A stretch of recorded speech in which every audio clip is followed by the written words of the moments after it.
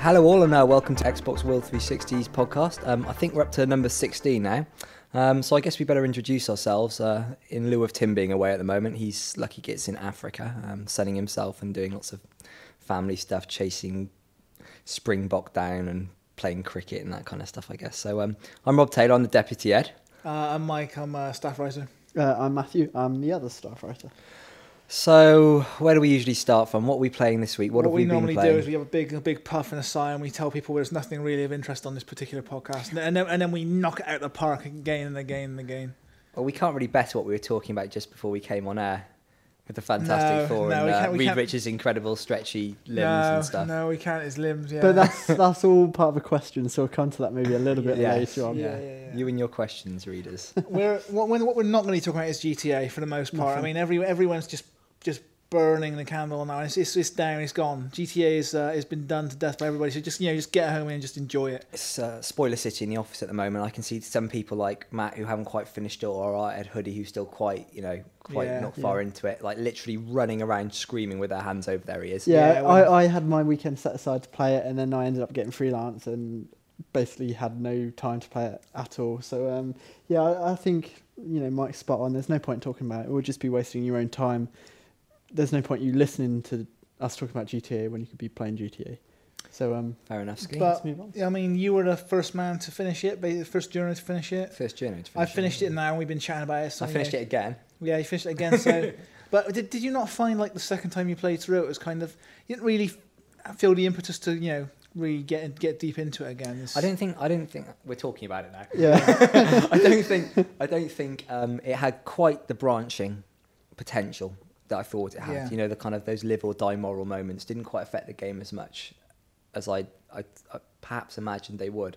Saying that, I mean, the story doesn't lose any of its kind of bite the second time around. It's still masterfully constructed. Again, it's like your review score, I think, reflected not just like how much fun you had with the game, but the level of technical mastery, the quality of the writing, the quality of the characters, and how well they've nailed every different thing. I think is absolutely, and maybe that informed my score more than even the fun I had playing the game. And it harks back to what we talked about on past podcasts about the quality of narrative and whether games can match films. And I think it's really, really ironic because GTA gets all the bad press because of its violence, but it's actually pushed the boundaries in terms of the way it's been constructed. Well, a lot of people have been saying this week, it's pretty much Scotland's finest export these days. We're one of Britain's finest exports. Absolutely, it's a great British invention, and we should all be very proud of it. We should be. And now it stops. And now it's off the table. But the reason I wanted to say is that how your score reflects, if as much as the fun, the technical mastery, is that this week I've sat down and I've played 2 games which I had more fun with than GTA. I mean, I think anyone who regularly listens to the podcast will know I'm not a huge GTA fan, but I do respect it, I appreciate it, and I always have fun with it. But I was always a Mercenaries man back in the day. I really liked Mercenaries. I like the mechanic of blasting your way through a village, demolishing everything, blowing the place up, grabbing one guy, slinging him over your shoulder, driving him out of the village, calling in a helicopter, getting out of there. That just really gripped me.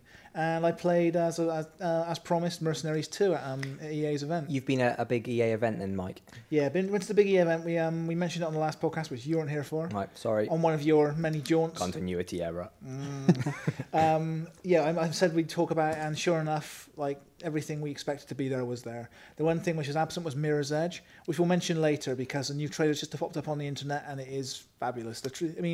That game, if it plays as good as it looks, it's going to be a great game. But as I say, that wasn't there. We're going to be playing that, I think, later this month or possibly early next month. So I'm looking forward to that. And that's another little tease for the future. But looking back, what I've just come back from playing is Mercenaries 2 and a few other things which I'll get to. Mercenaries 2 is I had more fun with it than I said, like instant fun than I had with GTA. I think GTA, the beauty of it is that it's so good at that crime kind of world, but a lot of other games have taken what GTA does and then specialized in different areas. They haven't said, okay, we're going to try and build this narrative the way they have. They're not saying, oh yeah, we're going to build a breathing city the way they have. Matt and I were talking about Saints Row 2 in this respect because I was saying that the kind of people that play GTA just for the destruction might actually prefer Saints Row 2, as balmy as that seems. Yeah, no, you came up with a great point, because straight away you can probably get a rocket launcher, just start blasting just from minute one. Whereas in GTA, it takes about an hour before you even pick up a pistol. You know, it's interesting that I was chatting to a guy at Rockstar, and he said that most of the GTA demographic don't actually play the missions, which I found incredible. I found it really strange. Which I imagine might put a lot of people off, say GTA 4, coming back to it again, just because, like you said, you can't access that kind of heavy grade weaponry unless you don't get the RPG until the final third of the game. You know, exactly. It's a long you can't even buy it. Although, of course, the cheats were released on day one, you know, so you can just cheat your way to all the good firepower. But yeah, Mercenaries, you don't need to cheat your way to anything because it's all there. You place a call in for support. Seconds later, a helicopter flies overhead, and you got yourself a tank, and you can just roll through every. Anyone here who's played Mercenaries will know it, and they've retained all of the things that were good about Mercenaries. They've still got those missions where you have to extract guys. You can kill them and photograph them to get the reward, or you can extract them on helicopter and get them locked up in jail for an even bigger reward. Still got that. It's still got the helicopters with winches, so you can dangle the winch down, pick up a helicopter, fly up high, whirl it around a few times, and just launch the car.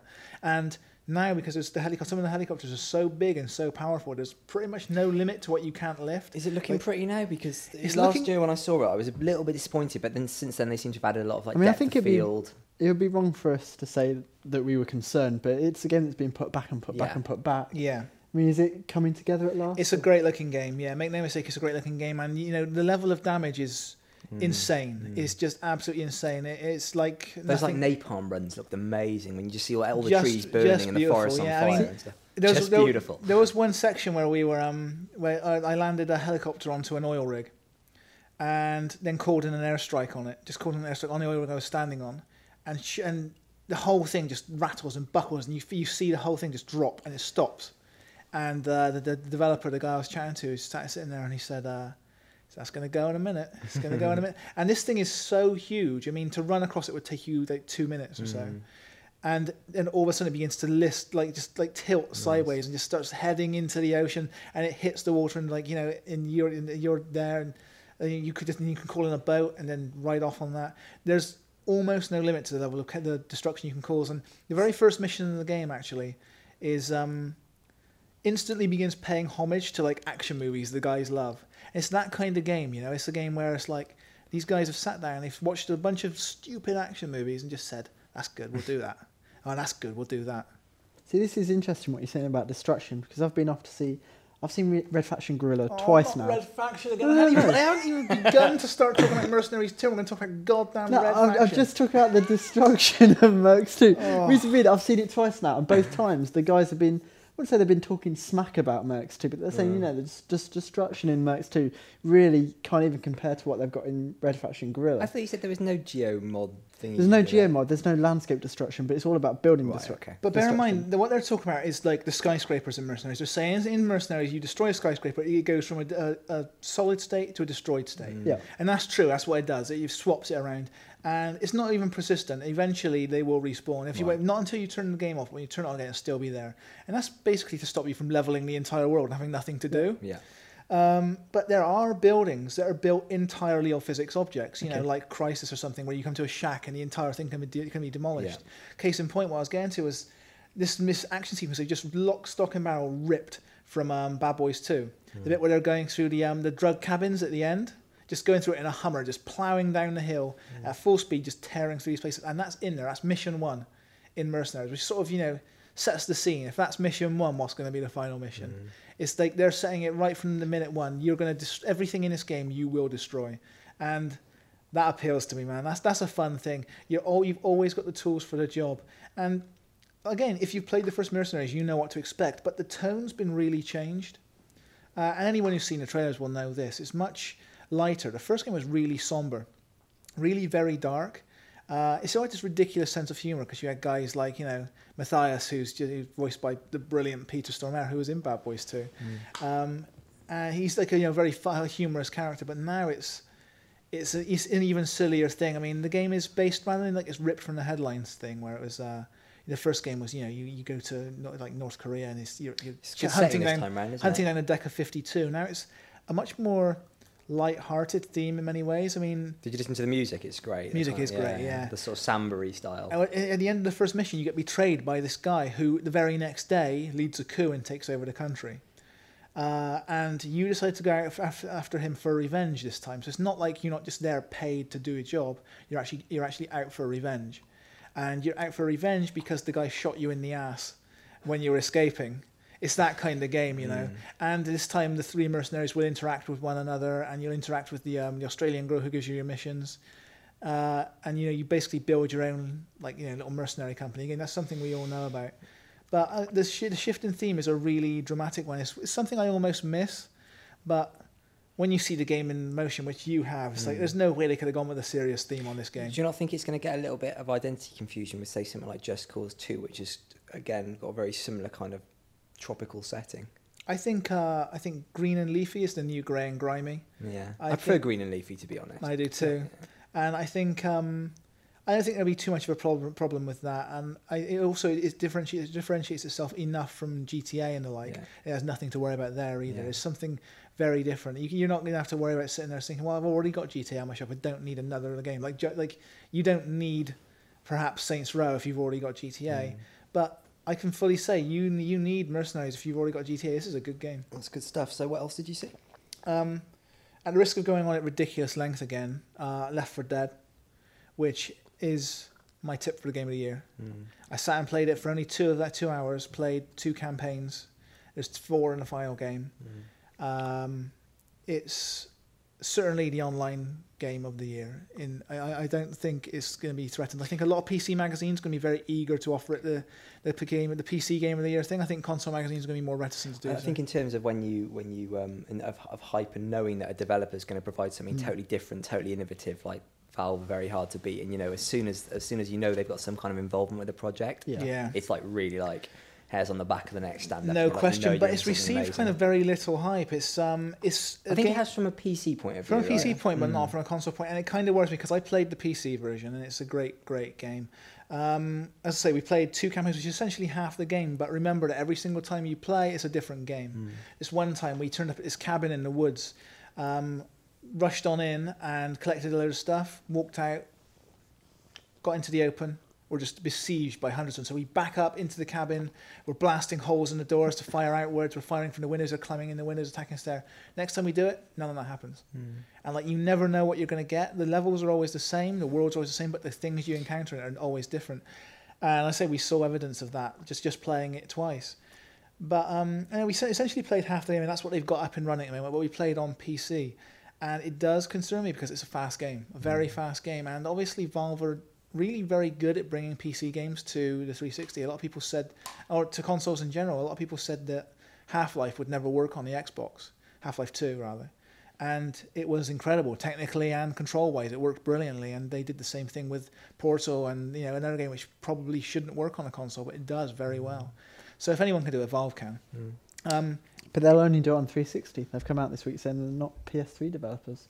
Yeah, Gabe Newell's tirade against the PS3, which was a bit strange a couple of months ago, lingers in the memory. Well reported. But I was chatting to Doug Lombardi at the event, who he's like a really outspoken guy. I said to him, why is there no PS3 version? He said, well, it breaks down to, we're new to the console scene, and we want to get really good at developing for one console. We don't want to be spreading ourselves thin. At the same time, they're based 4 miles from Microsoft. If they need support from Microsoft, all they got to do is take us a little stroll down the road. So it was a very diplomatic response, basically. So they didn't want to contract out the development to EA again. No, I think that's a possibility.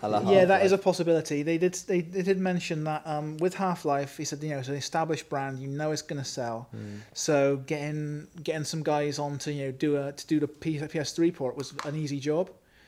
With a harder sell with Left 4 Dead. With an unproven brand, Left 4 Dead, it's a harder sell, and it's a co-op only game. And make no mistake, this is a co-op only game.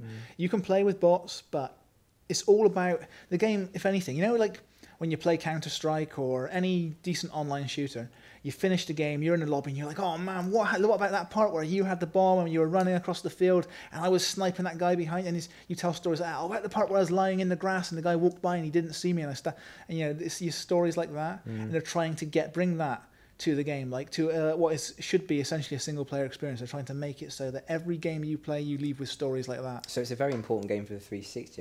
Obviously there have been sort of multiplayer only games and stuff, but this could be the one that really And kind of makes a big people have played co-op breakthrough. games before. People played Gears of War. They played Halo. But then they had very strong single player components. You see what I mean? But this is it very much and you what need they, to play and again, in what co-op. Valve are really hammering is they want to do for co-op games what Counter-Strike did for multiplayer. If you look at the world before Counter-Strike, like 1998, the games which ruled were like Quake and Unreal, and these games where it was basically straight deathmatch. Even if it was free for all or team, it was straight deathmatch, kill or be killed. And Counter-Strike came along, and Counter-Strike is still the most played online game in the world apparently. And if you look at like Team Fortress and Counter-Strike and all these games, they had objectives. More than World of Warcraft. Well, I guess that might be Yeah, but you mean shooter? yeah. Sorry. I doubt World. What? I would say Counter-Strike. I think Counter-Strike still probably is. I mean, right up there. It's got to be. I mean, I know World of Warcraft has something like 10 million subscribers or something. How many people regularly play? I'm not sure. But well, I mean, those stats aren't out there, so I wouldn't even like to speculate. But Valve are making the claim that Counter-Strike is the biggest online shooter, and it certainly was back then. Like, I have no doubt that it is now. I mean, Team Fortress 2 gives it a run for its money. That's huge as well. But what these games share a common thing, which is they're objective based. And on consoles, deathmatch does still kind of run the roost. You know, if you go to if you play a game of COD 4 and you play as I do on the hardcore mode and objective, you'll encounter the same people several times in one night, which suggests to me there's probably at most maybe 500 to 1,000 people playing that mode. And online at any given time, there'll be like 150,000, 200,000 people. So it's not very popular. But you can play on the PC, those servers are rammed. And you can play any mode you want, as I understand it, in hardcore mode. So because that audience is really strong on the PC. And it's thanks to Counter-Strike that audience is strong. It's like people want to play these hardcore games. And they want to play this really punishing. It's almost punishing, you know, you play Counter-Strike and you're potentially dead in 10 seconds, and you have to sit and wait for the clock to run out before you can come back in. And they wanted to bring that to co-op games. They wanted to bring a game which completely changes the way people play co-op games. So you have that kind of hardcore experience. I'm sure the zombie flavouring will give them an edge in terms of, you know, everyone seems to like their zombie games on consoles. This is true, yeah. What have you been looking at this week or this month, Pele? What have I been looking at? Been playing Lego Indie, talking about co-op games. Lego Indiana Jones, very strong co-op game. One that really thrives on its co-op element, I think. We've got a review coming up in our next issue as we're working on it. I don't think it's the next issue on the shelves. And you guys both reckon it's better than Lego Star Wars? Yeah, it's a better game. It's not a very funny game, though. It's really not funny at all. It's charming. It's charming, yeah. But it doesn't bring the laugh. The Star Wars games would actually make you like chuckle. This, I didn't even crack a smile. Didn't make me chuckle. It's a better game though. It's like, you know, the puzzles are clever. You know, the fights are better, and I think just the subject matter's better. That's very controversial. I know that, but I think I wouldn't say that. Man, there's going to be Wookiees turning up outside. I wouldn't say that saying that Indiana Jones is better than Star Wars is controversial. It is undeniably better than Star Wars. It is. I think it's better than Star Wars. Wars. Yeah, no, I do it as well. Yeah. I think it's got a wider appeal than Star Wars as well. So I think a lot of people will pick up Lego Indie. And I think we've opened up a whole can of worms. Let's move on. Lego Indie, Indiana Jones. It's more of a, you can watch it with the whole family. Whereas I could never get my mum or my sister to sit down and watch Star Wars. I think Star Wars is a sort of like space fairy tale for all ages as well. It's a kids' movie, dude. Yeah. Move on. Yeah, it is a kids' movie. Uh, Anyway, it's a moot point. So anyway, standout moments from the game, maybe. Well of Souls. Yeah. Purely because little Lego Indie character is terrified of snakes. So if you go near snakes with him, he starts shaking and quivering and covering his face with his hands. Who's the character who played by Spielberg's wife in Kate Capshaw? Willie Scott. Are you thinking the star of Temple of Doom in the nightclub? Yeah. Oh, it's brilliant. The bit in the beginning of the nightclub's great, but she can scream. Her scream will shatter glass. Yeah, that's really so if you hold down B, she screams, and I just walked around screaming. The entire Temple of Doom I had to put up with Mike just screaming. Yeah, just briefly, Mike, tell people what you like. I think you might have already told people on the podcast, but what do you like to do in co-op games? Oh, ruin it for other people. Yeah, ruin it for everyone else. But no, when I say it like that, it sounds like I'm like being a dick to everyone. It's not. I'm just introducing like that element of mirth that these games lack. As I said, you know, this Indiana Jones game isn't that funny. But what is funny is waiting for Matt to line up something really cool and then whack him with a shovel. That's funny. Yeah, I was, laughing my head off at that point. It's like in Halo. It's like someone's like going, "Yeah, I'm winning." So you assassinate You're the teabag king, aren't you? No, I don't do that teabag shit. It's not cool to gloat about your mirth. Talking about going back to Sandbox Worlds, I had a little look at. I'm very lucky enough to go out to Mallorca with Sierra a couple of weeks Could ago. this be one of your many press One of your trips? many press trips. They're the two lads that are going to Tokyo for wrestling related. I'm not going to Tokyo. Where are you going? Where are you going? I don't know. Oh, Vegas or somewhere. Yeah, all right. Oh, I might not bless. be going to Tokyo. We'll see what we happens. shouldn't be talking about this stuff on a podcast because people are instantly going to think, oh, these guys get to go everywhere and then they come back and give games great reviews. No, we don't. We've come back and we've really, really stamped all over some games. We've gone to some very nice trips to cover. We have, and it's a little bit awkward, but hey, we're professionals, so that's what we do. We try, yeah. That's what we It's do. like I say, it isn't. These junkets are designed to make you come back with a very favourable opinion. I wouldn't say they always work. I'm not sure they are, because lots of the time they're based in America, or or based where the I'm land, talking where the developers specifically about are. the junkets where they send you to Mallorca, Rob, Well, this junket. to sit on a beach for a week. But this junket was, I have to say this is ridiculous. It was 2 days. I had work from 9 till 5 both days, and I can't help it if I've got olive skin. I tan well. I tan easily. Rob does come back from anywhere there's sun, looking like the bronze bully, basically. just looking like Radioactive man. just looking like he's just been Handsome's the word. rubbed from head to toe in just meat. just been rubbed with like meat. I'm not sure that's a look I'm aiming for, but anyway. Just dipped in gravy. Back to Mallorca, when I was inside a conference room, and it was lovely outside, but I couldn't actually see anything because I was in a dark conference room being shown games. Had a little look at Prototype, Yeah, which delayed interestingly to 2009. been in the news. Yeah, exactly. And Now, you think you guys might be partially to blame for this? Is that correct? yeah, like again, without wanting to sound too pompous, there were a lot of journalists there. There was, I think it was 500 journalists from all Virtually across just Europe. all of Europe. was 29 there. different countries were there, and judging by the reception that our two groups gave Prototype, I think it might well have caused them to have a little think and maybe think they needed to buff the game up, because it didn't look anywhere near as good as it did when it was sort of first shown to us. What was that, like late summer last year? Yeah. And don't get me wrong, it still looks like a great game. It's incredibly gory, which Mike and I have we can't quite understand. It's the most senselessly violent game I think When we've Rob ever said seen. to me, is there any particular question you want to ask the developers of the game? The only question I could think of, which I really wanted an answer to, is why is it so violent? And now a bunch of our listeners are sitting there thinking, oh, what a friggin' pussy. But no, the question is, why does it need to be that violent? I mean, does it make it more fun? I think perhaps, yeah, it does. Yes, it does. When you punch someone, their head comes off and their spine's flying, angling beneath, it's like, yeah, that's kind of silly, that's kind of fun. But why is that more fun? I think that's an interesting question to ask. I think it's probably because they were responsible for Hulk Ultimate Destruction, in which, bound by the licenses, they probably couldn't go to town on the gore. So as soon as they were restrained, they were like, really. "Hey, let's freaking get the red stuff in." Yeah. But just graphically and stuff, it just looks so plain compared to. I mean, when I first saw It's a very Prototype, brown game, isn't it? it is, but it was such a shiny, I hear a lot of nice it's game. indoors. Like, you got this amazing city to tear up, but a lot of it's indoors. Yeah, that's something I uncovered actually from chatting to the developers, that 30% of the game or something is going to be indoors. And I kind of said, well, where's that going to be then? I said, since the game's set in New York City.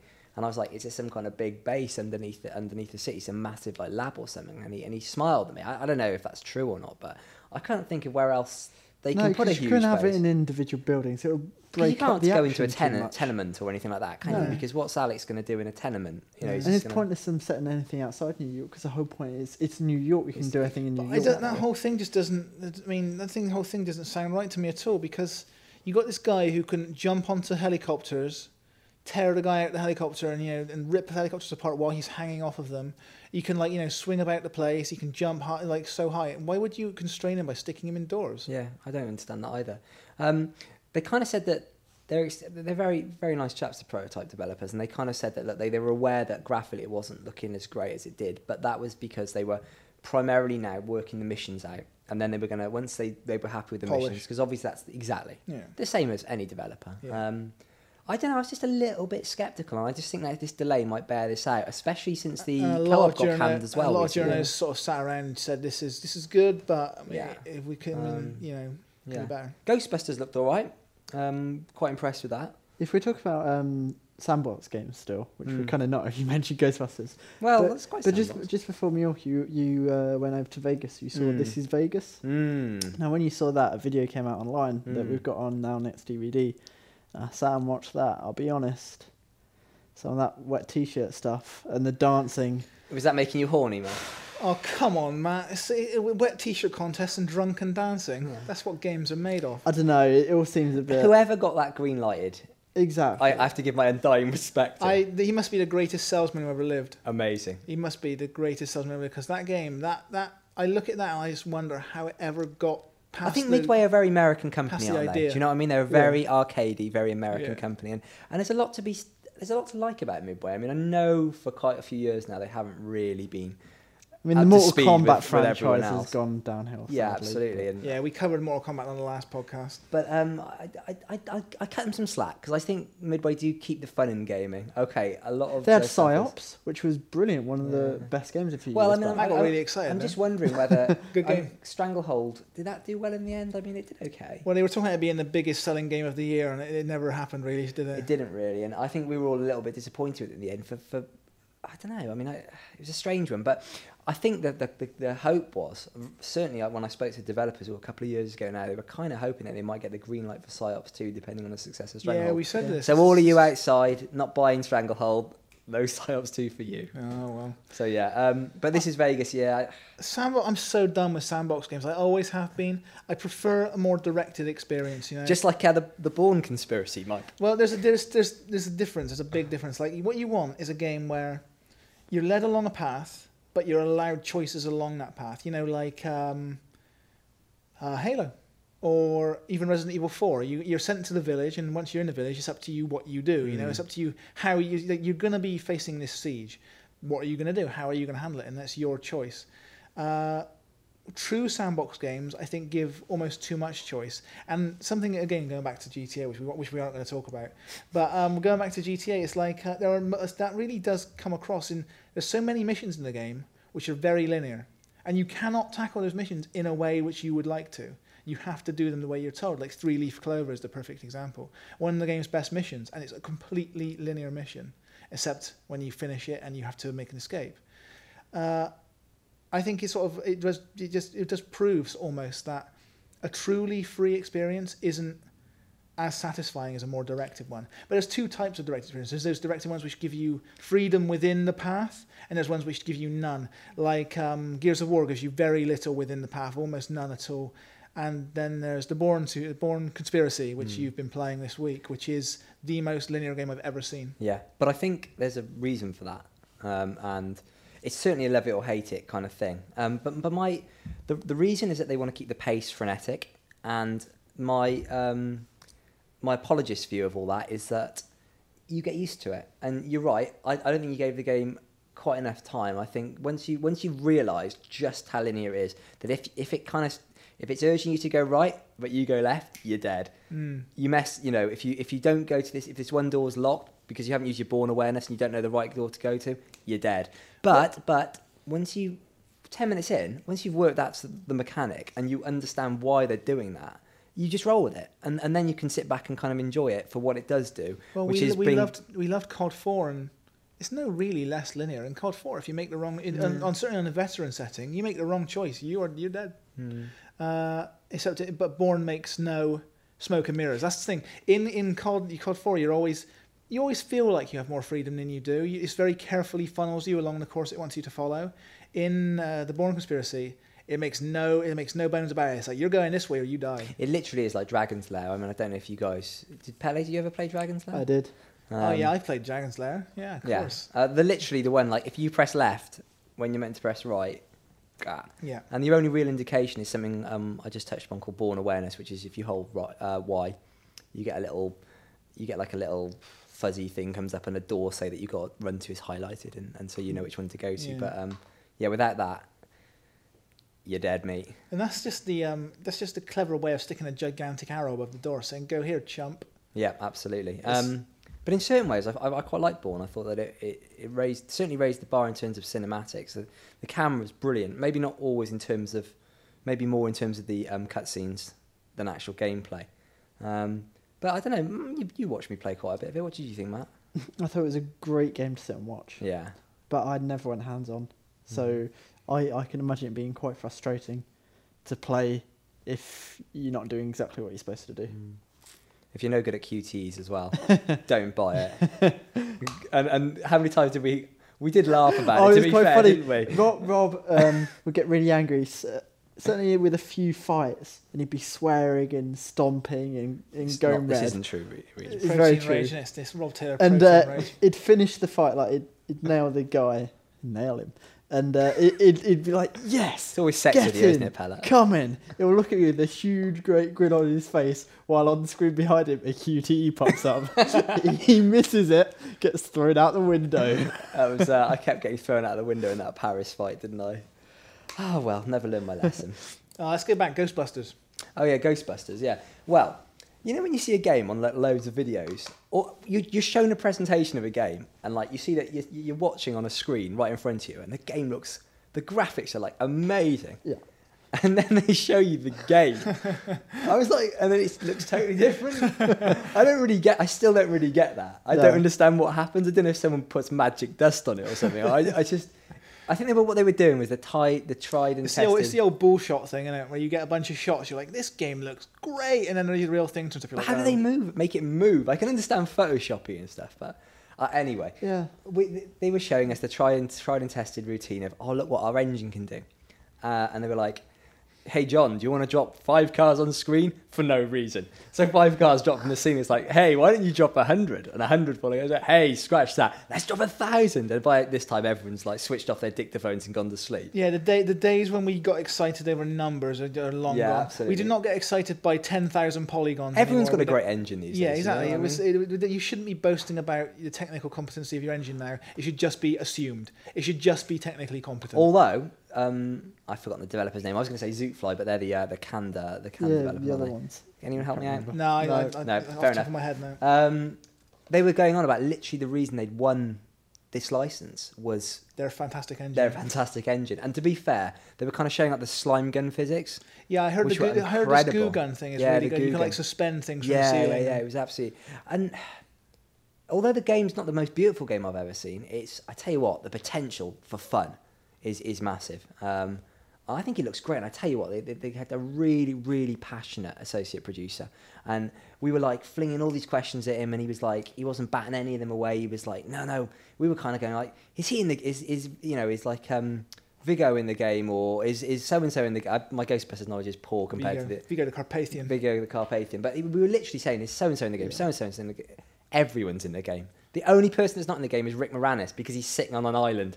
He's done a Marlon Brando. Sipping drinks that are rested on I can't believe Playboy it- model's breasts. I can't believe they got Bill Murray. That astonishes me. Yeah, I think it's because Dan Aykroyd is a machine. Apparently, he's involved in the project day to day. I was kind of saying, I've kind of heard sometimes that celebs and stuff can be really overbearing. They don't really understand games. They get in the way. They've got these crazy ambitions. And he's like, Dan Aykroyd is amazing. He's like literally become a member of the team. He rings up. He's totally supportive. We're like, Dan, can you kind of swing this for us? He's like, no problem. He's like amazing. He just sounds like one of the guys and like an amazing bloke.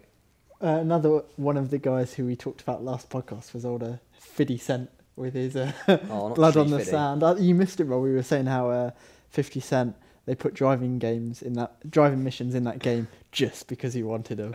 I actually went and saw Fiddy, Blood on the Sand, in Mallorca, and had a real good chat with the guys developing it, and the lead producer, Julian something or other, worked on Cold Winter back in the day, which is a brilliant game, and I knew him from then, so we had a little bit of a rapport, and Rob Taylor just name dropping, I'm just name dropping. clanging names We're everywhere. such good mates. We're such good mates. I don't even know his surname. And but he was, I really like the mechanics he's brought to the game and stuff, and it looks like a really, really solid shooter. It looks like maybe like the Club 1.5. Exactly. I mean, that's totally what I thought when I went to see it. I came back and we're pretty realistic in the office. I come back and I'm thinking, everyone's like, oh, 50 Cent. You've gone to see 50 Cent. What's it like? And it's in good. a somber tone. It's really good. We expected almost nothing from it. We thought, yeah, it's a good studio behind it.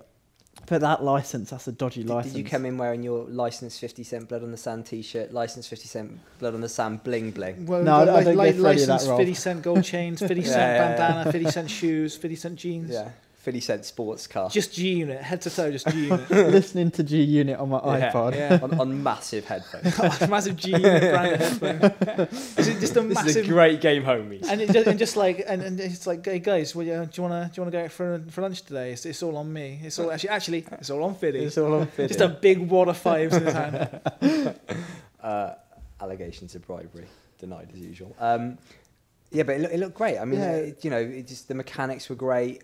Interestingly, they toned down the gore, which from the makers of Cold Winter, guys, I don't know if you know this, readers, but it's an incredibly violent and underrated first-person shooter. You pick up mission 2, you pick up an AK-47 at the start, and you shoot someone, their limbs and heads are flying off. I asked the guy that. I asked that question when I went to see it. I said, Cold Winter was probably excessively violent. Why have you chosen not to do it? And he said, he had a good point. He said, we did discuss it. I think they termed it, we did discuss the limb. They gave basically a name to the limb removal technique that they used. And they said, unfortunately, this generation, it just wouldn't sit well. They said got to a point where it's so realistic. He said that to me. That in Cold Winter, it's almost comical. It was half cartoony, half realistic. In this, it would just feel quite sick. Kind of incongruous. Yeah. If you're going around and blasting people. When you have that level of graphical detail and you point a shotgun at someone's head and it comes off, you're into the realm of like Condemned sort of violence, where it's violence, it's unpleasant, and you don't want to be a part of it. That's it's repulsive, and I guess that's what they're afraid of. I think 50, even the takedowns, I can't remember what they're called now, the counter kills, have been toned down massively. At the same time, I mean, I can't think. I mean, 50 Cent is ostensibly a smart guy. He's not going to want us to be associated with a game where he is sadistically murdering like guy after guy after guy. Although he is murdering guy after guy after guy, just not this is true. He's just not taking joy in it. Yeah. Although he does cuss them out while he's doing it, and for the combos. Yeah, you can combo out by cursing people out. That's kind of cool. That is kind of cool. Another game I saw in Mallorca, don't switch off, guys, is Spyro. I can't even remember the subtitle. It's another Spyro game, but I loved the first 3 Spyros on the PlayStation. No, on the PlayStation 1 when I was about 4 years old. You were 4 I was like years 20. old when the PlayStation 1 came out. I wasn't. I was just trying to. PlayStation 1 was like the first thing I bought with a paycheck for my first job. Yeah. No, seriously, I was about 13, 14. I really liked the first 3, but it massively went downhill. The Game Boy Advance ones came out, and it all. And that's the thing about Spyro. It's like those classic days with Spyro are long gone. Spyro was never any good. Yes, it was. No, the it was first quite couple good. Yeah, on they were PlayStation all right. They were all right. Genuinely good. It was up there with Gex I'm the not going to Gecko. stand for that. I'm not going to stand for that. I mean, look, it was competing in the same market as Super Mario 64. Yeah. Just so stop. That's it. That's the end of the conversation. It was the PlayStation's answer, wasn't it? I mean, or one of the PlayStation's many answers. And the Bandicoot, many answers.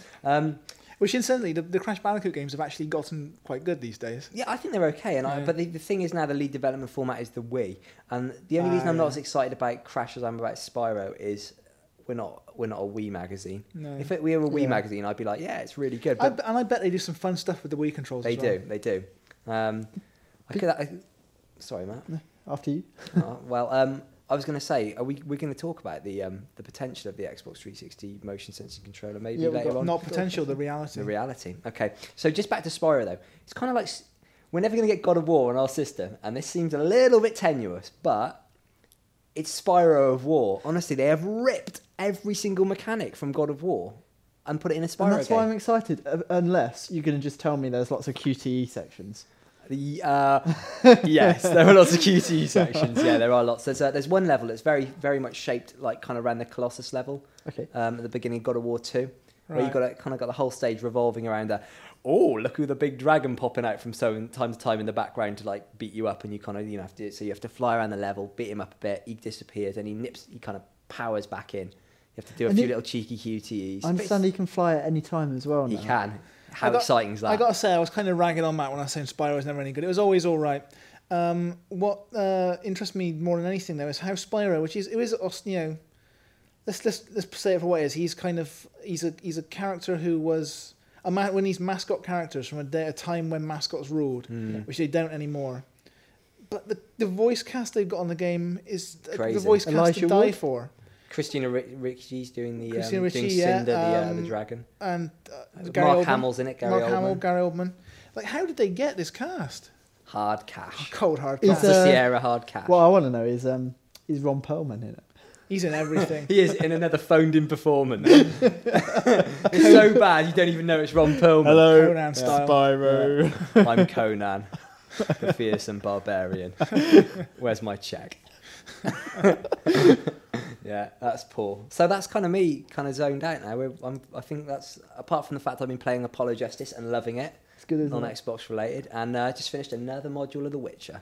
Oh, Actually, Matt, just probably worth mentioning that we sat in on a little we did a RPG little focus group yeah. kind of thing for RPGs. I think I just called it an RPD. I'm not quite sure what an RPD is, but we didn't discuss those. No, we didn't. Yeah, and one of the big names that came up in that is Fallout 3, which we're not going to talk about really much today, but I think it's something we'll be talking about an awful lot in the future. Yeah. When we bring you some exclusive info. Yeah, I saw the game just a couple of weeks ago. There's not much news to report that you don't know already, but there will be quite soon. So look forward to that because the game looks very, very good. Another Game of the Year contender. Yeah, it's got to that point in the year where you sort of say, "Ooh, Game of the Year," but I mean, we got to say we sort of throw that term around slightly tongue in cheek because when the end of the year comes, it's one of those things you say. Someone says to you, "What's the Game of the Year?" and you're like, "Oh God, I don't know. I just don't know." It should be interesting when GTA's a distant memory in autumn, whether it's still Game of the Year. Well, Says the man who gave it 98%. I made a little prediction to you the other day, didn't I? That I thought GTA by the end of the year, despite being the most well-reviewed Game of the Year, won't win many end of the year awards. Me and Matt disagreed. We think it's going to. I disagreed on the basis you said it won't win any awards. Well, which I'm holding out for one. Of course, it's going to win one or two. I mean, pedantic. I mean, when like the mainstream media get a hold of it, they'll jump on it, no trouble. But from within the industry, I think it's more likely to go to games like I said, Left 4 Dead and Fallout. Not just I think because by the time we hit that point, the backlash will have begun. You know what it's like. You get to a point in the game's life, everyone starts saying, "It's a great game. But what about this bit?" And then they start picking on those bits, and then eventually the discussion of all of those little bits becomes the argument. Hype is always so hard to live up to. You know, even if you literally have the best thing ever, it's always going to disappoint some people. And people saying, again, this isn't a rant about PS3 owners, but there was a hysterical discussion at the bottom of a blog I read yesterday where. A PS3 owner was going, "Why do I need DLC for GTA? The game's..." He was only a couple of hours into it. He said, "The game's so big, I'll still be literally in..." I finished it in a week. You finished it in 3 days. I know. I feel bad there. In my review, I was like, "You'll still be finding things to do in a year." I think you will in terms of you can go back to Liberty City, but what I mean is you can't play it for a year and still, there's always you can't expect that of any game. You really can't. Except the best multiplayer games. Yes. Yeah. Or The Witcher, Rob. Well, there's always time for The Witcher, and there's always time for The Witcher, but that's a special case.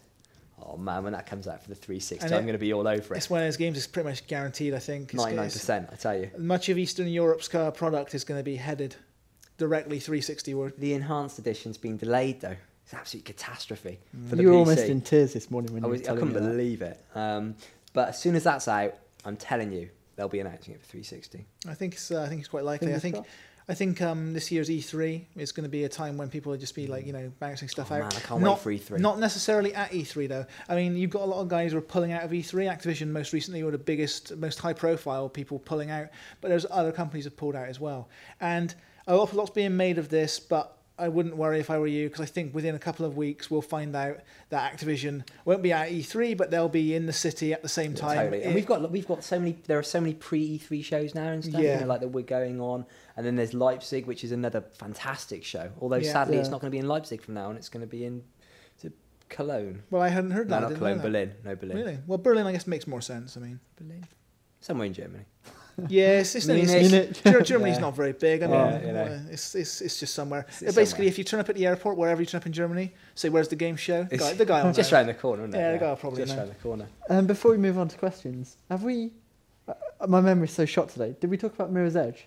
We didn't, no. This is one of those rare occasions we get to be excited about a trailer, which is embarrassing, frankly. I mean, I think we should all be embarrassed by that. I mean, I've been kind of harping on about Mirror's Edge for about 2 months. And I've been jokingly bashing it just to get a rise out of you, because I've been kind of like. Do you see this Office Dynamic readers? Isn't it amazing? So I had to put up with every single day of my life. When he's not in Mallorca. When he's not banging the protein. No respect either. It's a first-person shooter without guns, essentially, and it's Prince of Persia in first person in many ways. It's a very different game, and the biggest concern, of course, was that it's being made by DICE. They haven't really done a single-player game for quite a while. Bad Company is not turning out quite as good as we'd hoped. Certainly the feedback we got from the beta isn't great. We haven't played the single-player game yet, so we can't really speak in that regard.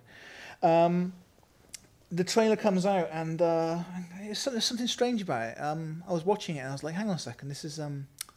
Wait, what's that? Oh, yeah, I remember that. I remember that from the old days. That's colour.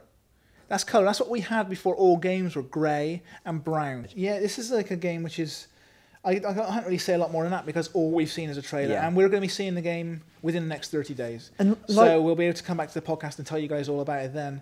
I mean, Rob said when you went to see Ghostbusters, you got shown a game, and then they actually showed you the real game, and there was a huge difference. Usually in this business, we're shown maybe photos of a game, and then 6 months down the line, we're shown the actual game itself. And those photos, they're nothing like the original, the game when you come to see it. Ghost Recon Advanced Warfighter was a good one for that. Ghost Recon, the original shots of Advanced Warfighter and Advanced Warfighter 2 look like real life. Yeah. The final game looks good, not that good. Well, it's like Motorstorm. Motorstorm's probably the most famous. Well, or Killzone 2, which was the hilarious promos to that. Yeah. The final game looks great. Yeah, but just not what they should. So we've grown used to this. It's all about angles, though, guys. I've got to say, sometimes it's like the cinematic angle in GTA and stuff. If you can never. The problem is, you see those videos from angles that you can never play the game at. Yeah. But sorry, I digress. But I mean, you're right. It's using in-game. Some of them use in-game graphics, but they're shot in a way that you'd never play that game. To get something Rob just said, actually, I hate it when we get sent a batch of screenshots. We go and see a game.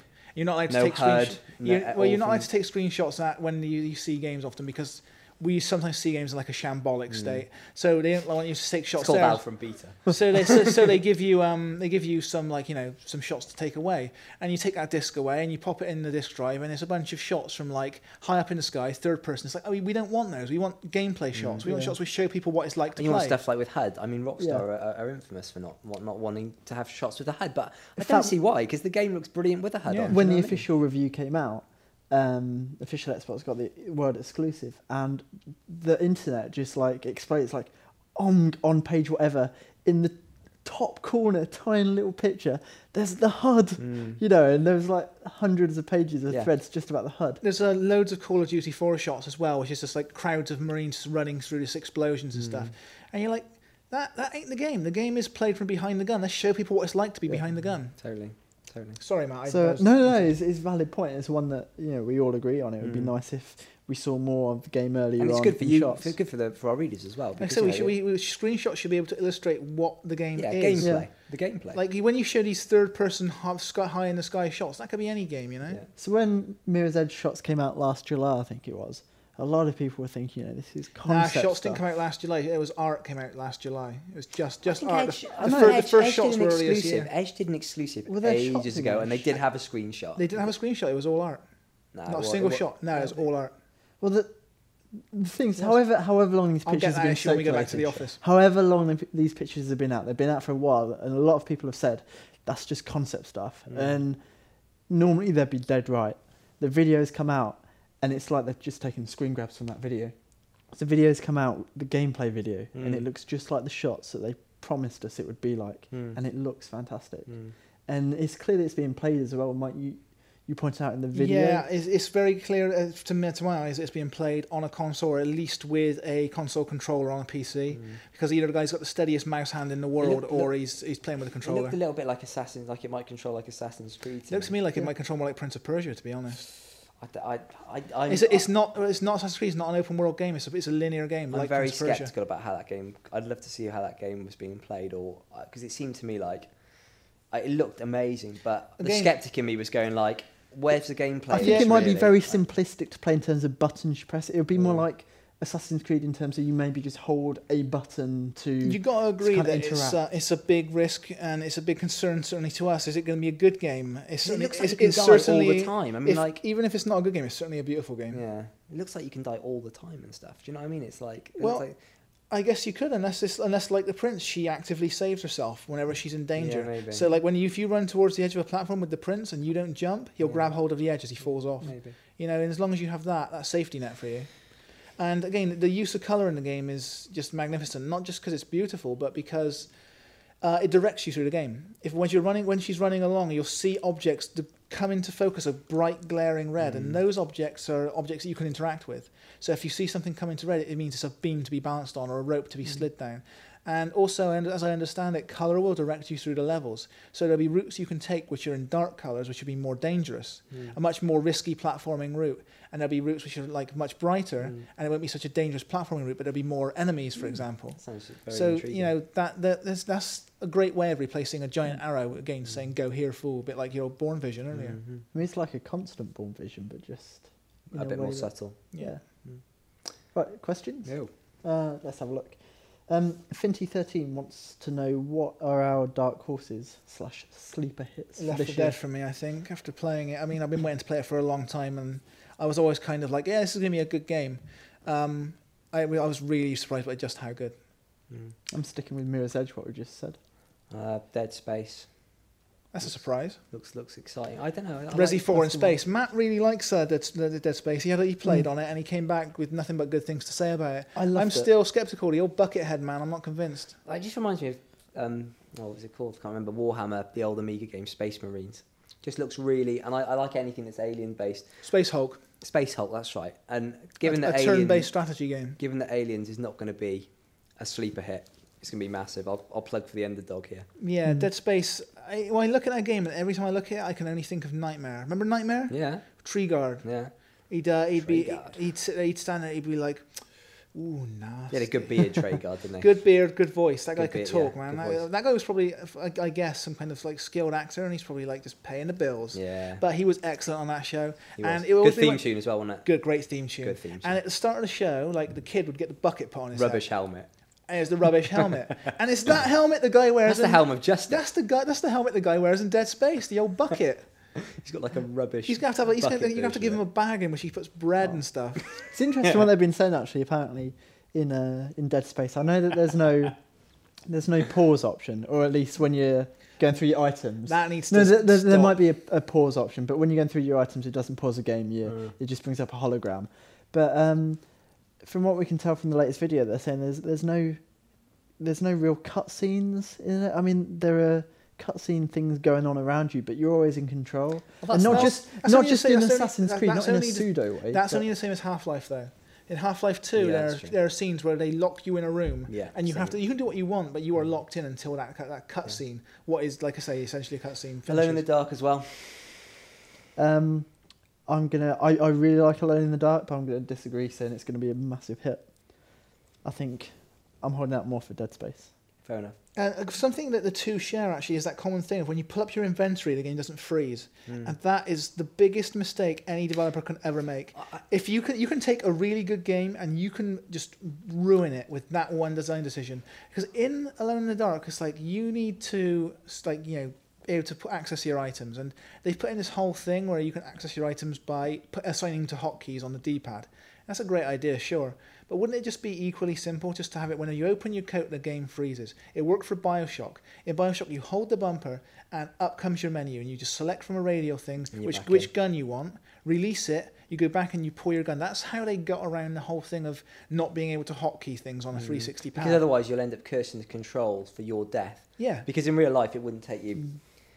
You wouldn't be fiddling around. You just reach in, feel for the gun, pull the gun out. Yeah. And they're doing it in Dead Space. It just makes no sense to me. I don't want to have to find a quiet spot to look through my inventory and then get jumped by something I didn't see there in the first place. The reason I said maybe a sleeper hit was just because Alan Wake's been delayed. Well, I don't know if it's been delayed. I don't even know what's happened to it now. No. I'm amazed you guys are still going on about Alan Wake.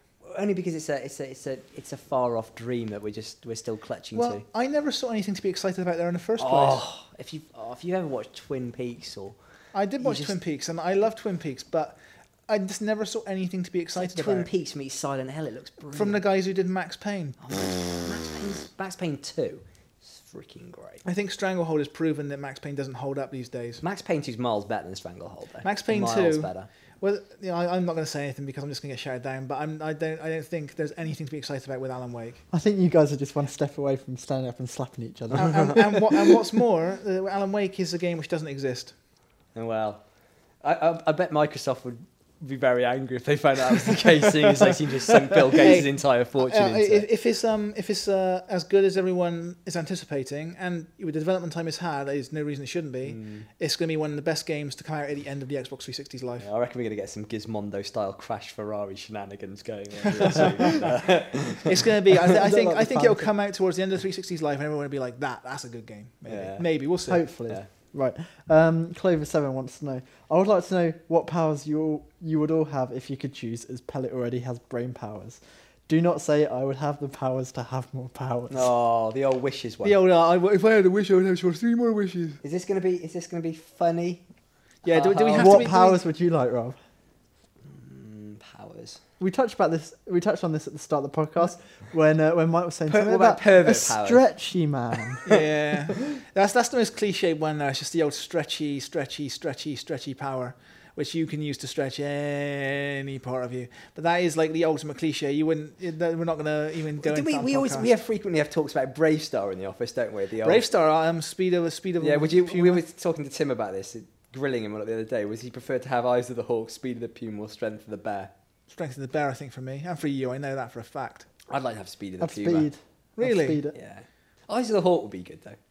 Well, I Like haven't got great powers. eyesight, and I've been dabbling with contact lenses lately. We're having dabbled with contacts, and I'm wearing contacts quite regularly. Dabbled. You don't seem to wear them. Not in the office, no, because you frigging called me Gollum.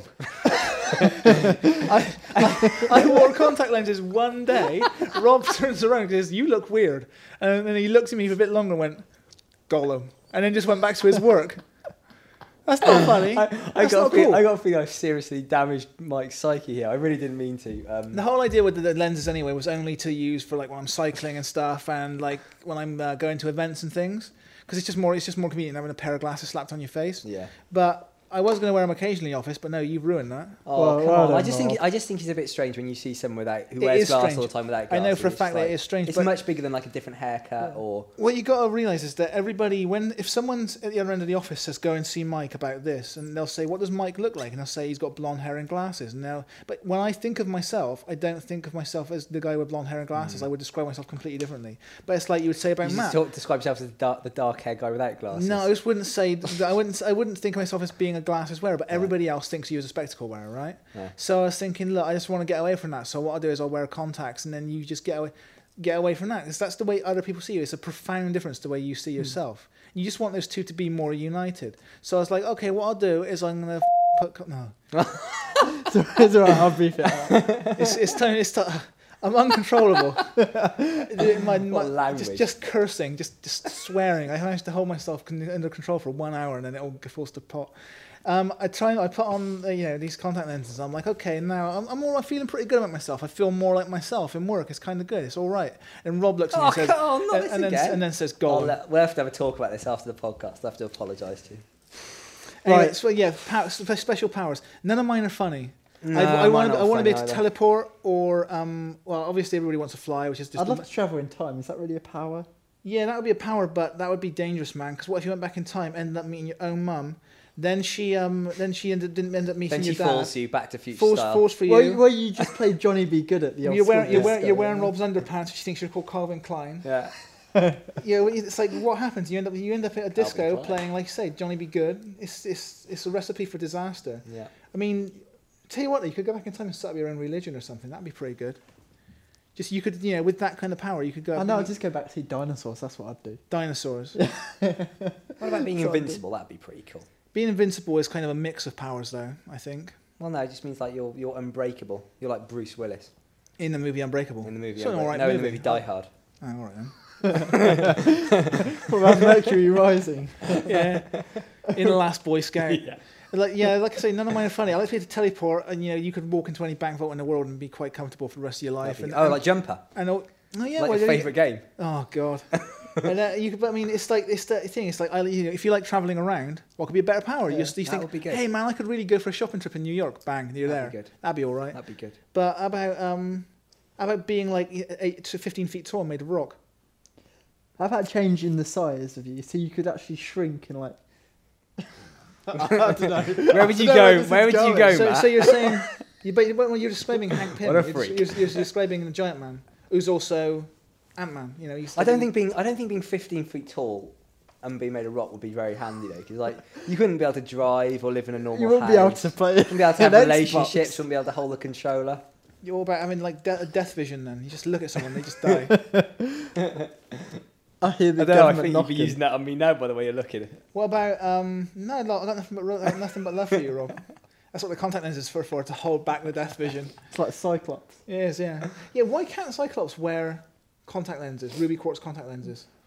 I suppose he needs to have the powers. You don't Because wanna- Oakley wouldn't be able to pay him loads of money No, to but wear the Cyclops glasses. needs to use his like vision at any time he calls on it. He can't be like taking That's out true. his contact. And because I've only just started wearing contacts, it takes me freaking ages to get them out. Yeah. He needs to just lift up his glasses. Yeah, he can't. Yeah. Yeah.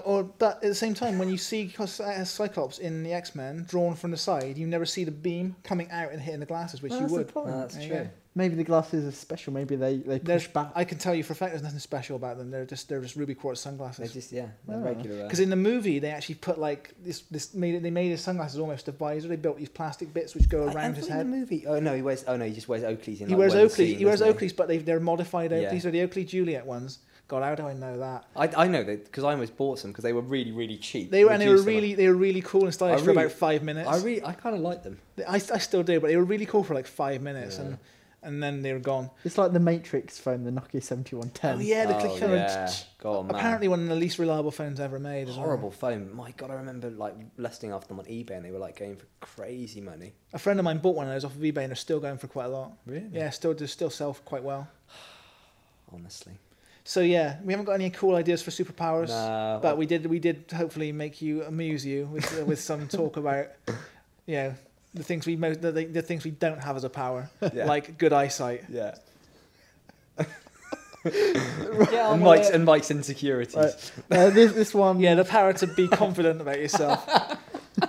This one's interesting. Agent 47 wants to know: do you think EA will be able to improve on Euro 2008 and make FIFA 2009 This is a question for Rob. when they make FIFA 2009 and have a game that's much better than Pro Evo? Well, I don't know. I think all of us have become kind of experts on This this is stuff. more a question for you though, because you've mentioned many times that the developers of FIFA 2009 are not the developers of FIFA 2008. Yeah, I met the producer a few months ago. It's a nice chat, but it's quite funny because he was basically taking FIFA to pieces. Right. Um, And we really like the new FIFA. Yeah, generally which speaking. we It's I our was kinda favourite like- FIFA ever. We'll say that. I was kind of saying, it's really good. It just needs a little bit of work here Yeah. and there. And he's like, And he was like, no. no, it's all going. It's like, I love PES. I'm going to make it more like PES. And I was like, well, you might But I want mean, to do that. Does he mean like old PES? Because new FIFA is like old Yeah, PES, or does he yeah. mean like new PES, which is rubbish? It's a new UEFA. I think we're all in agreement. It's better than FIFA in terms Yeah. of gameplay. It's got problems. I mean, sometimes there are invisible players, for goodness Yeah, sake. yeah. That's just unacceptable. But if they kind of just extend what they've got in UEFA, I think, unfortunately, the thing about EA is they can't resist a little cheeky tinker. Yeah. And they've always got to do something. And Well, we've got to go. We've got one of our guys out there at the moment looking at the new game. Mr. Dave Harrison. The trip that you would have gone on yourself had you not been on so many jolly jaunts. No, it's because old Weaver's in South Africa. What a it's- selfish editor he is. passing the blame. What a scumbag to see it. Visit going over there with his family. Unbelievable. Having good times with his family. Selfish. First holiday he's taken in 3 years. I can't believe it. Dear, oh dear. But no, very lucky. It's a good trip out that. Very good trip out. Yeah, that's if all that news that you're getting for like Peter Moore announcing this, and that, and They're getting to interview him, aren't they? yeah, Which is really exciting. that's where that's coming from. So we got a guy talking about looking at FIFA right now. So we should have a definitive answer on that within Yeah, a week or absolutely. two. So But, yeah, questions need to be levelled at the next Pro Evo as well, I think, because Seabass is going to come under some serious Yeah, pressure. because FIFA is innovating and changing with every revision. Like this isn't the old FIFA remake, FIFA, the annual updates where it'd be a little bit each year. The last 3 FIFAs have been such radical improvements over the previous year. Totally. And I think PES is still good. I mean, obviously Matt gave it a great review. Yeah, it was much better than the PES 6. Absolutely. Much better. I think he was coming very much at it from an Xbox point of view in terms of 6 was not very good. It was, and unfortunately, like the PS2 version's still the better version. I think it is. The last of the PS2 versions was the best. I think also at that point in time when the game was reviewed, we were having so much fun in multiplayer. Yeah, like, we literally we thought still it was the best game. We can still have fun with it. It's a We're fun... not punching each other in the face. Yeah, this is true. We're not cursing. It's Yeah. tossing a pad down in But disgust. my answer would be buy issue 67 of Xbox World because it will all be in there. Oh, Rob, you salesman.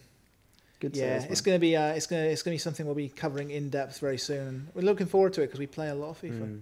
Okay, one by someone who I will only refer to as Gippo Beta. Gippo Beta, Gypsy Beta. Gippo Beta. It's not very nice, is it, Gippo? That's That's disgusting. the offensive. I don't approve of that name. Do you think rumours of an Xbox 360 Wii remote are true, Mike? Yeah, this is me. Yes, it's true. It's coming. It'll be by the end of the year. Fact. Fact. Fact. Now, read the rest of the question because he puts over a fear which we all do. Yeah, I think Microsoft should stop focusing on the casual gamers market as Nintendo have it already taken, which is true Right. to a certain extent. The thing with it is everybody's presuming it's gonna, casual games controller, like the Wii remote, and it will be probably a pointing device and probably very similar to one we're going to talk about in the next issue of the magazine, which is going to be on shelves I think next Wednesday. It's made by the guys who made the old Lynx Golf Club controller. It's a very, very precise version of the Wii remote. It doesn't use a bar. That's a great It controller. actually uses like magnetic north to know where it's pointing. It's very, very clever. It's a great piece of technology. And they prototyped one for the PS3 and the 360. There's shots up on their site. I can't remember the name of the company. It's Modus, I think, something like that. But I mean, I don't have it to hand, unfortunately. I do apologise. It's a very clever piece of kit, and it would make sense for Microsoft to license something like that because Microsoft have worked with them before. Now, everyone's presuming it's a casual games controller, which of course it is. It's the perfect controller for people who just waggling the waggling this controller, banging a button, and just scoring points. And I've been saying this in the office, bemoaning the fact lately I really didn't see it coming. But recently I've become one of the alienated hardcore. I look at like the kind of games that I enjoy as almost the dying breed, and then I look at the Wii where they're making the games where you can shake a controller like a nutcase, somehow win at Rayman, and then you have to put a condom on the controller because people are throwing it so hard it's breaking their TVs. I mean, it must be said that we're both huge fans of the Wii still. I mean, we were playing the game this weekend called Boom Blocks. I love it. I love Boom Blocks. Which is brilliant, and it would not work without that controller. No, it's brilliant. Boom Blocks is fantastic, and I think Microsoft, what they want is to be able for EA to be able to port games like Boom Blocks just in the blink of an eye. Yeah. And they want that. Now, that's what they want. But think of it for a second as something else, because how do you sell the Wii style Microsoft remote controller, which, as I say, is coming, to us? How do you sell it to the hardcore? And the 360 is owned by more hardcore players. That's their audience, and they want to branch out from that audience. So maybe with every new 360, you bundle this controller and the standard controller. That's great. Okay, you've sold to any new buyers. You've got this controller in their hands. But developers aren't going to make games for a controller that's only being held by half your audience. So here's what you do, and I fully believe this is exactly what's going to happen. The game comes out, say, October, November time, same time as Halo Wars. Huge game for the hardcore. You just put point-and-click controls in Halo Wars. You make it so you just click on your unit and guide them that way. Maybe you patch in those controls to Halo. Maybe you take Halo 3 and you have Bungie put together a patch so you can control it like Metroid Prime Corruption, where you just point and shoot, and you use it like a gun and a pointer. The thing about Metroid is it's very much an arcadey adventure rather than a straight-up balls-to-the-wall All shooter. I'm saying is you don't have to make every game using it a dumbass party game. No, totally. You can make the most hardcore games, and you can put this control in, and you can suddenly it opens up these games. We've been saying for ages, real-time strategy games don't work on a console. That's true. You know how they do work? You let people point at the unit, click on an icon, and send them somewhere. I think you're absolutely right, and I think the only way that Microsoft is going to succeed is by going wholeheartedly into this, because if they just kind of have you know the way they kind of make token gestures of getting into things like Buzz. When and a few years ago, when they said, well, last year's E3, they said, look at our great range for family games, and they had Naruto, Seen It, and what was the other one? Viva Pinata, Party Animals. And nothing else has. And that's it. Nothing else happens. So they've got to go in. The great thing about the Wii is that is the controller. You don't have a choice of a joypad. You've just got to. And that's the point. They need to somehow get the controller into the hands of the existing audience. Totally. And you do that by A, making it cheap, and B, doing a good deal bundle with a game which everyone's going to buy. And that game is Halo Wars. I can't wait to see if this works. I'm very sceptical. It's interesting because is it going to have like, if it's just like a pointer, like the prototypes we're seeing at the moment, there's going to have to be something else like the nunchuck for the Wii. Yeah. Stick a microphone in it. The controller you've seen is actually a modular controller. It's actually two pieces which click together, and it forms almost like this samurai sword kind of thing. I'm so in two minds about this. But that thing just won't work. What would work is you get two wireless pieces, so there's no cable connecting the two of them. You have a stick on both. You've got a controller there. It's basically a 360 pad cut in half with full motion control and pointer ability on both. That's a controller I could be excited about. It'd be like playing a strategy game with two mice. I still don't know if it's as good as a mouse. I mean, I tried sometimes when I'm playing stuff on the Wii, and I'm playing Boom Blocks, for instance. When I was taking the shots for Games Master of it, it's not as accurate. When you point at the screen, my hand isn't always steady. Sometimes I'm shaking. On a mouse, it's no problem. That's the point, though. With Boom Blocks, that's the point. And they can accommodate for your having a hand which is shaking. They can accommodate for that. They can build that into the game, because if you look at your pointer on the Wii menu is stable.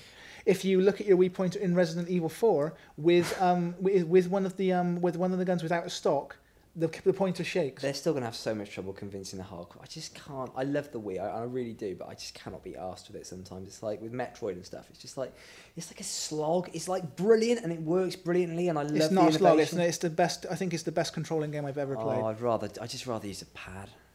That's just me. I agree with you. For the most part, I agree entirely. But then I think of the potential for certain games. That's true. And if, for example, Bungie were to patch Halo 3 and made it so that this controller works better in the pad, everybody would have to have that controller tomorrow.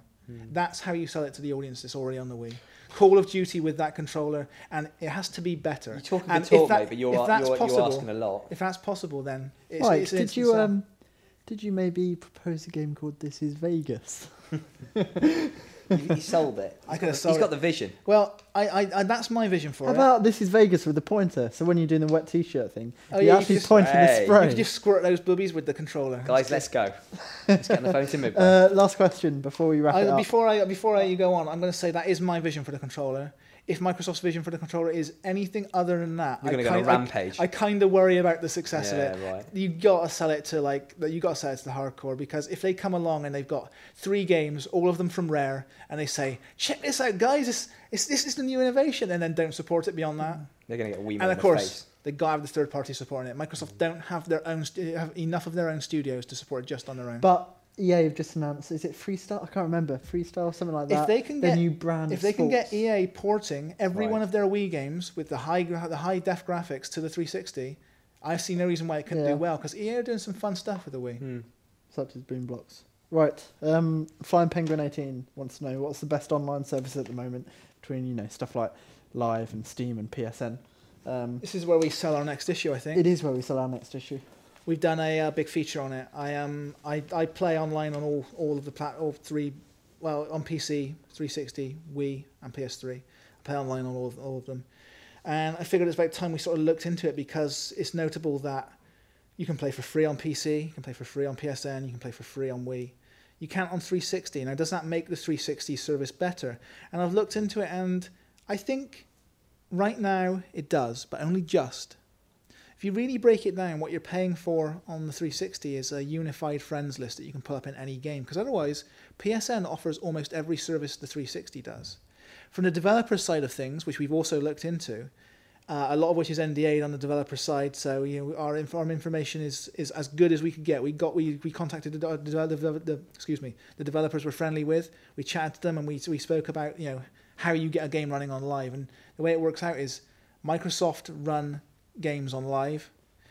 On PSN, you run the games yourself. Unless you want to do a deal with Sony, you run the games yourself. For example, Infinity Ward, they run their own servers for COD 4 on the PSN, and on 360, Microsoft run them, which means 5 years from now, Live's servers will still be running.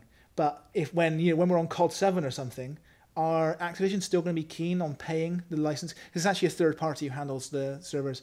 Bear in mind, it's the same system on both. It's not as if it has dedicated servers on PSN and undedicated peer-to-peer on the 360. It's the same system. It's just that on the PSN, Activision pay or Infinity Ward pay.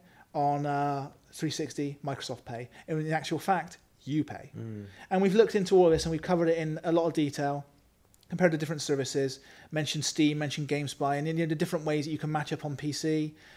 We've taken a decent look at it. I think it's a good read and something to look into next Wednesday. Treat yourself. Cool. Well, I guess that wraps things up. Nice listening to your views, guys. Around with you doing all that. Before we go, if we have a drawer full of gaming stuff. Do we not? A big drawer full of promo stuff we get given all the time, and I've been threatening for weeks. We need to clear it out. So if you listen to our podcast, if you're one of the rare one of our readers who sits there and listens to our podcast all the way through, who can bear to listen to the abuse, the torrents of abuse on our podcast, if you listen to us, mail me. Send a message to xbw@futurenet.co.uk. Send us a little message. Just let us know, something maybe for our letters page. Tell us why you deserve it. Yeah, make it a bit more interesting. Tell us why you deserve it. Tell us why you deserve it. If you make me even chuckle or raise one corner of my lip, we will send you something. Smile. We will send you something. It will be something. Could be a dog turd in the post. It won't be a dog turd in the post. Right? It could be anything. I mean, it might be a T-shirt. It might be a Lego Boba Fett. It might be a Mass Effect soundtrack CD. It might be what else have we got in the drawer? Halo. Have we got Halo soundtrack? Yeah, we've got a Halo soundtrack. We got all sorts of stuff just knocking around in that drawer. Tim's chewing gums. Gets through a lot of chewing gum. You're just planning on sending our readers horrible stuff, but I guarantee you, if you send us something which is that's expensive. Well, yeah, we'll send you Rob's protein. His a big old dose of Rob's protein. So what we're going to do is just xbw@futurenet.co.uk. Write to us, make us laugh. What should the header be? Why I deserve free stuff. That way Gemma can make sure he doesn't throw it away. Yeah. Just say. I deserve free stuff because. Just give me free things. Assholes. Just let us know you're on the scrounge, but you got to earn it. So send us something interesting, something funny, whatever. As long as it's good. Just cosplay always works. Don't write to us. For me. I mean, we get this all the time. We contact our unless you're female. We contact Xbox World's friends list and we say, hey guys, send us some good stuff, and we always get loads of great stuff back because our readers are a decent bunch. We also get people coming back and just saying, lol, hey guys. That is not going to earn you anything. That'll earn you one of Rob's dog turds in the post, or possibly some protein. But just send us that and your address. Chances are you're going to walk away with something you won't be able to buy in any shop. It'd be something promotional, something vaguely cool. Yeah, and then you can stick it up on eBay like everyone seems to have done with all the GTA 4 stuff. Yeah, you can do that. You can do that and just treat yourself. And with that, I think we'll sign off. Yeah. Goodbye, everyone. Bye.